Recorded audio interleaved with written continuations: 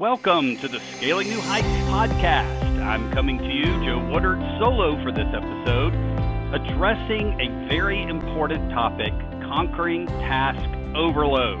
Now, conquering task overload is about the art of living with extreme productivity and intentionality.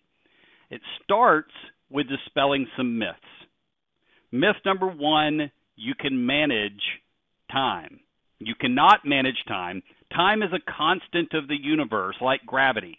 And to say that I'm going to manage time is as ridiculous as saying I'm going to go to the gym and manage my gravity. It isn't my gravity.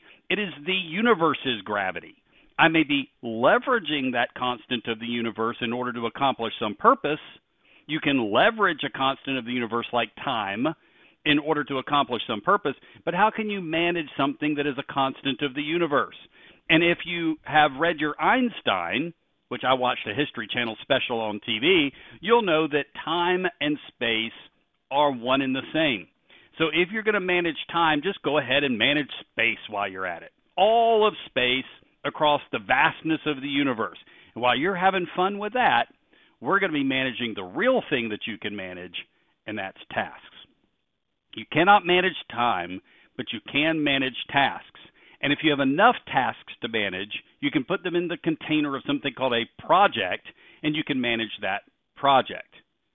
Okay. Then you leverage time, just like you manage other constants of the universe in order to walk around, live, breathe, in order to get those tasks managed. Now, I'm not just playing semantics here. When we use the wrong terms, we direct ourselves to the wrong places.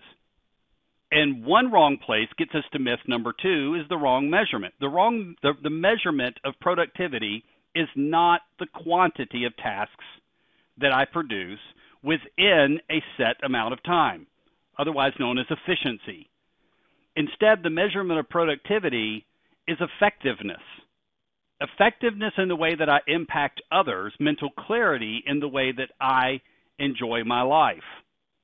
Now, that's a far cry from the typical approach to what's called time management, where I'm trying to compress as many tasks as possible into as tight of a time frame as possible. Well, that's great if you want your tombstone to read, "He got a lot of things done." I'd rather have my tombstone read something about the way that I impacted others, or even if I may be so bold, had a lasting impact on humanity. It can happen. Just ask Gandhi. Just ask Martin Luther King Jr. It can happen, okay? And we can be agents of that kind of transformation or that kind of impact, whether it's changing the world or changing the world for one person. And efficiency and effectiveness are oil and water. So it's more than just semantics. As soon as we start saying we're going to measure time, we start measuring the wrong thing. Instead, let's talk about the impact that we have on others. Now, that impact that we have on others and mental clarity are the two sides of the measurement piece. And I want to drill down on mental clarity. You achieve mental clarity in your life by reducing the amount of information you're retaining within your mind. And we inadvertently do retain information in our mind, in the container of our mind, and I'm going to use a computer analogy here and call it RAM, okay, random access memory. RAM is what a computer uses to run the programs and all the data that we're actively using, whereas the hard drive, which we'll call long-term memory, is where it stores all of the data that you want to place on that computer. Computers have a limited amount of RAM. If you put too much into their RAM, you try to run too many programs simultaneously, or you run programs that burn a lot of RAM simultaneously, it'll lock your computer up, slow your computer down. The same thing happens in the mind, because the mind is just a biological form of a computer. It's much more powerful in some ways and not in others, but it definitely has limited resources.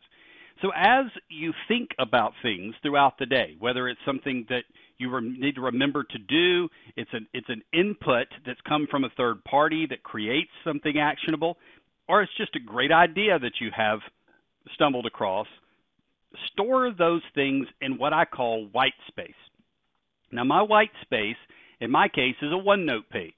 You can make it an Evernote page if you like Evernote better, but you can make it a Word doc. You can make it the notes on your iPhone. It doesn't matter what the container of the white space is. Just embrace the practice of having a container where you place thoughts that you have that are important throughout the day. It could even be a restaurant that you need to eat at, a book that you need to read. You could be sitting across the table from somebody and they recommend a book, and what do you normally do? I'll remember that book, or scratch it down on a piece of paper and put that in your pocket, then wash your clothes and you lose it. All right, so instead, just pull out your phone, go to whatever your white space is, type it in really fast, and then get back to your conversation. You'll be more focused on your conversation as a result, and you'll keep your mind clear. Now, it's important that you clear your white space every single day. Your white space should never roll into the next day. Instead, all the items there should be moved into tasks, projects, or other kinds of storage containers. Boomerangs are another way to maintain mental clarity. In this case, you're waiting on something that's going to come back to you. It could be a response to an email. It could be a voicemail message you left. Even though you millennials don't know what I'm talking about there, everybody else does. You call and you leave these little voicemails. They're like vocal emails. Okay, just for those of you who have never experienced that. Maybe it's a text that you're waiting to have come back to you. Or whatever it is on your mind unless it is in a container. So place it in a container. I call the container boomerangs. You could call it whatever you want. And check that container every day, once a day, to keep it clear from your mind.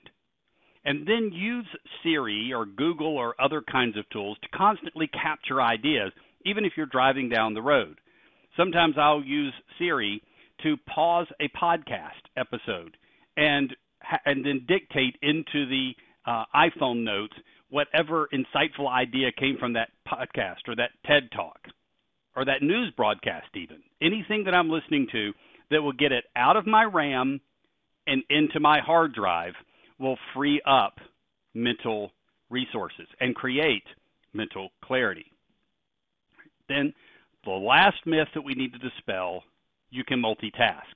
So the first myth, you can manage time. If you try to manage time, you're managing the wrong thing and measuring the wrong thing. Myth number 2, the measurement of effective task management is how many things you can get done within a compressed period of time, otherwise known as efficiency. That is not the truth. Effectiveness is the actual measurement, as well as mental clarity. And the third myth is you can multitask. You cannot multitask because it is psychologically impossible for you to focus on two things at the same time. Now, you can listen to this podcast episode if you're driving down the road while you drive, because you're spending most of your mental energy focused on the information in the podcast, and the driving has become rogue mechanical action for you. All right, that's different. But when you're trying to concentrate on two things simultaneously, like, for example, send a text and watch a television show, you've noticed that something happens in the television show you miss.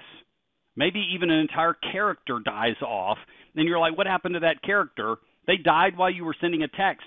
The information was going into your mind, but your mind could literally not process the information while you were sending information across a text.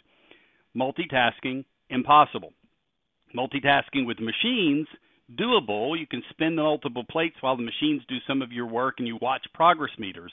But even then, be careful. Studies have proven that if you are intensely focused on a single task in a silo, you're going to be more effective than if you have many, many spinning plates. So multitasking is not a goal or even a means to a greater goal. It is to be avoided, and the benefit of avoiding it is intense focus. Intense focus increases effectiveness and decreases distraction, disrespect of others, inefficiencies, diminished effectiveness, and decreased mental clarity, all symptoms of multitasking. Now that we have the myths dispelled, I want us to help clear the mental fog in other ways. One of our mental drains is too much information in our RAM.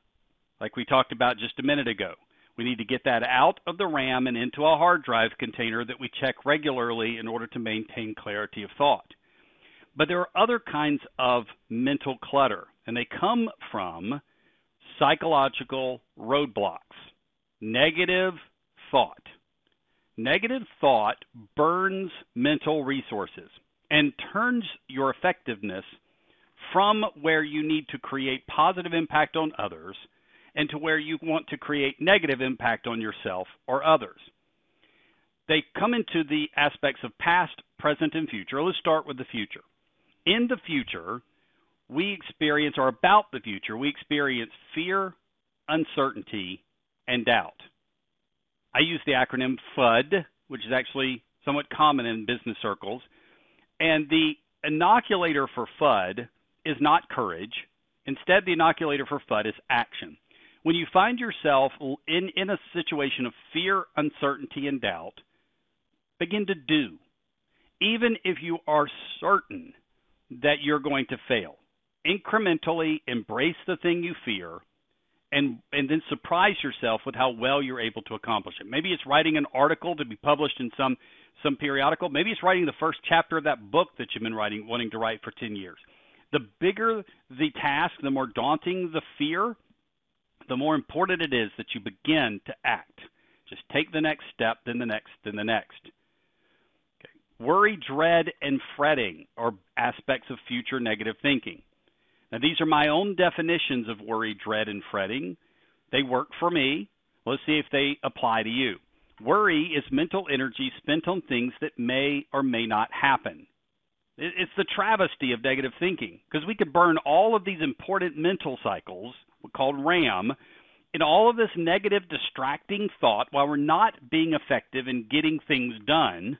We're not living with intentionality, and then the very thing we've been worried about never happens.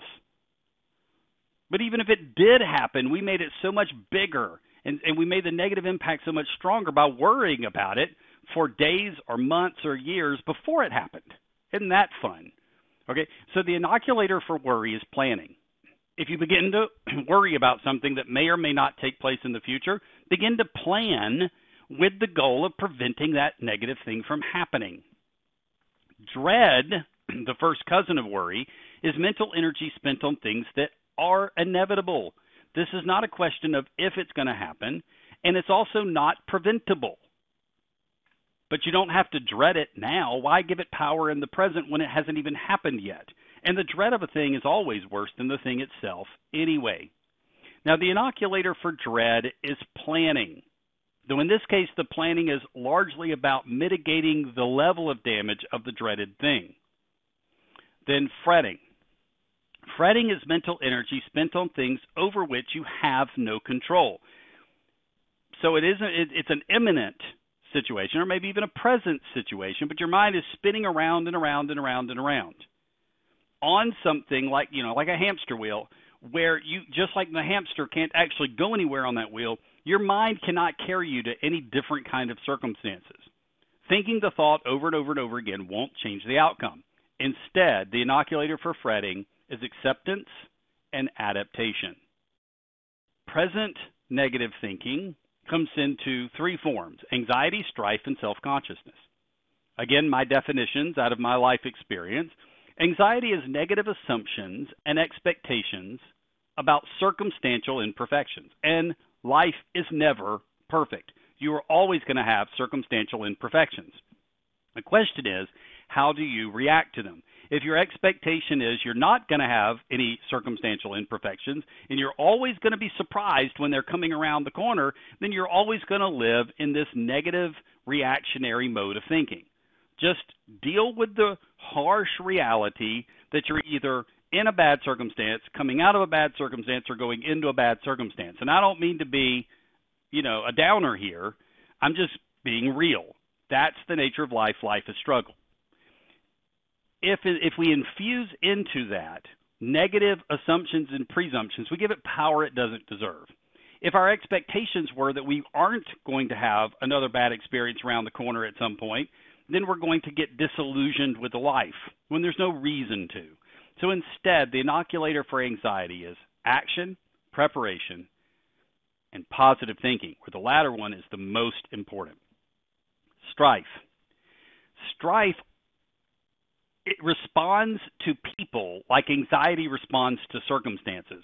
Only since it's intensely personal with people, we tend to infuse upon them a negative intention that they don't have or may not have, or we exaggerate one that they do have. Because frictions of life are normal and inevitable, and that's my definition. Strife is the normal and inevitable frictions of life exaggerated by the pursuit of justice. Pursuit of justice sounds like a noble thing, doesn't it? Society should pursue justice. For a society, that's noble. As a matter of fact, it's essential. But an individual pursuing justice, destructive. Little bit of irony in life.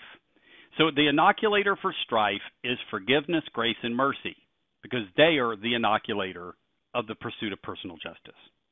Then self-consciousness. Self-consciousness is viewing and valuing yourself through the eyes of others. Instead, value yourself, I believe you should, based on intrinsic worth, because I believe every human being has that. Okay, but whether you share that belief with me or not, confidence is your basis for value. What have you achieved? How have you been effective? What kind of positive impact have you had on others? And how might you amplify that going forward? It's easy to consider, or easier, to consistently repeat the successes of the past. And when you dwell on those successes of the past, you not only provide for yourself an inoculator from self-consciousness in the present, you also inoculate yourself from some of the negative thinking related to the past, which I call guilt, regret, and remorse. Guilt, regret, and remorse are productivity killers in the present because of things that happened in the past. And they are not your friend. They will masquerade as your friend. They will tell you that they're helping you because they're helping you to avoid these behaviors in the present. They are not. It is fine for the past to be your schoolmaster, even to be a strict and hard schoolmaster. We learn from the school of hard knocks. But guilt, regret, and remorse tear down. They represent emotional baggage around past failures with, get this, no constructive value. So when you remove guilt, regret, and remorse, you are not failing to take responsibility for your actions. You are not failing to own your failure. You are not dodging the impact of your poor decisions. You're just forgiving yourself so that you stop tearing yourself down, and you also stop giving people the power to tear you down. Seek their forgiveness. If they give it to you or not, that's their thing, not your thing. Don't give them power. Just do your thing and ask for their forgiveness, if appropriate. Definitely forgive yourself. Now that we've overcome the myths, now that we've overcome all of the cloud of negative thinking that stands between us and getting things done, let's talk about the most common foe of task management, procrastination. I'm going to dispel yet another myth here, that procrastination is synonymous with inaction. It is not. Procrastination is actually very active. Paralyzation is synonymous with inaction, and paralyzation can come from FUD. Okay, we talked about that just a minute ago. Procrastination is a very busy life. It's just busy on the wrong things. See, procrastination prioritizes tasks and actions solely on the basis of three things. What is fun, what is easy, and what is predictable.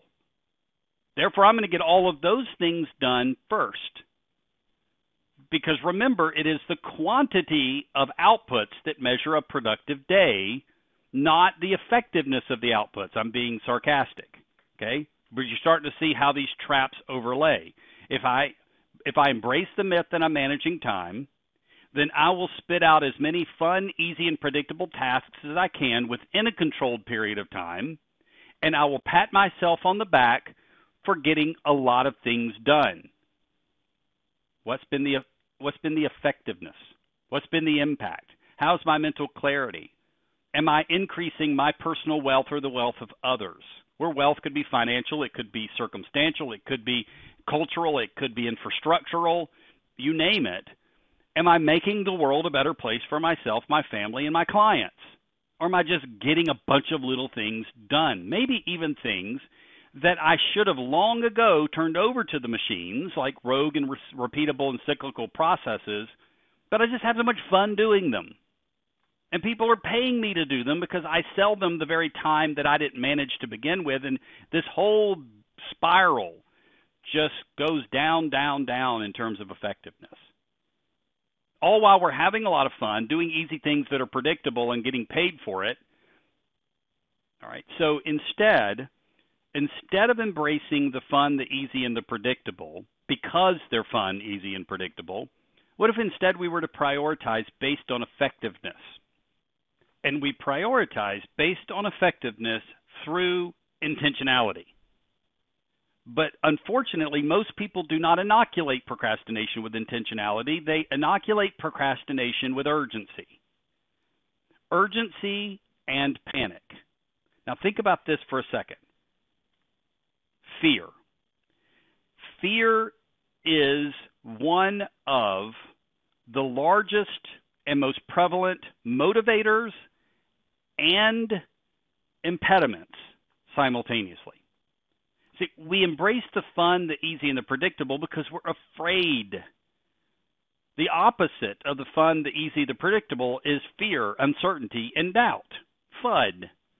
So our FUD drives us to the things that we know we can succeed at with excellence, where there's no risk, until the point comes where we must do that thing. Some greater fear kicks in.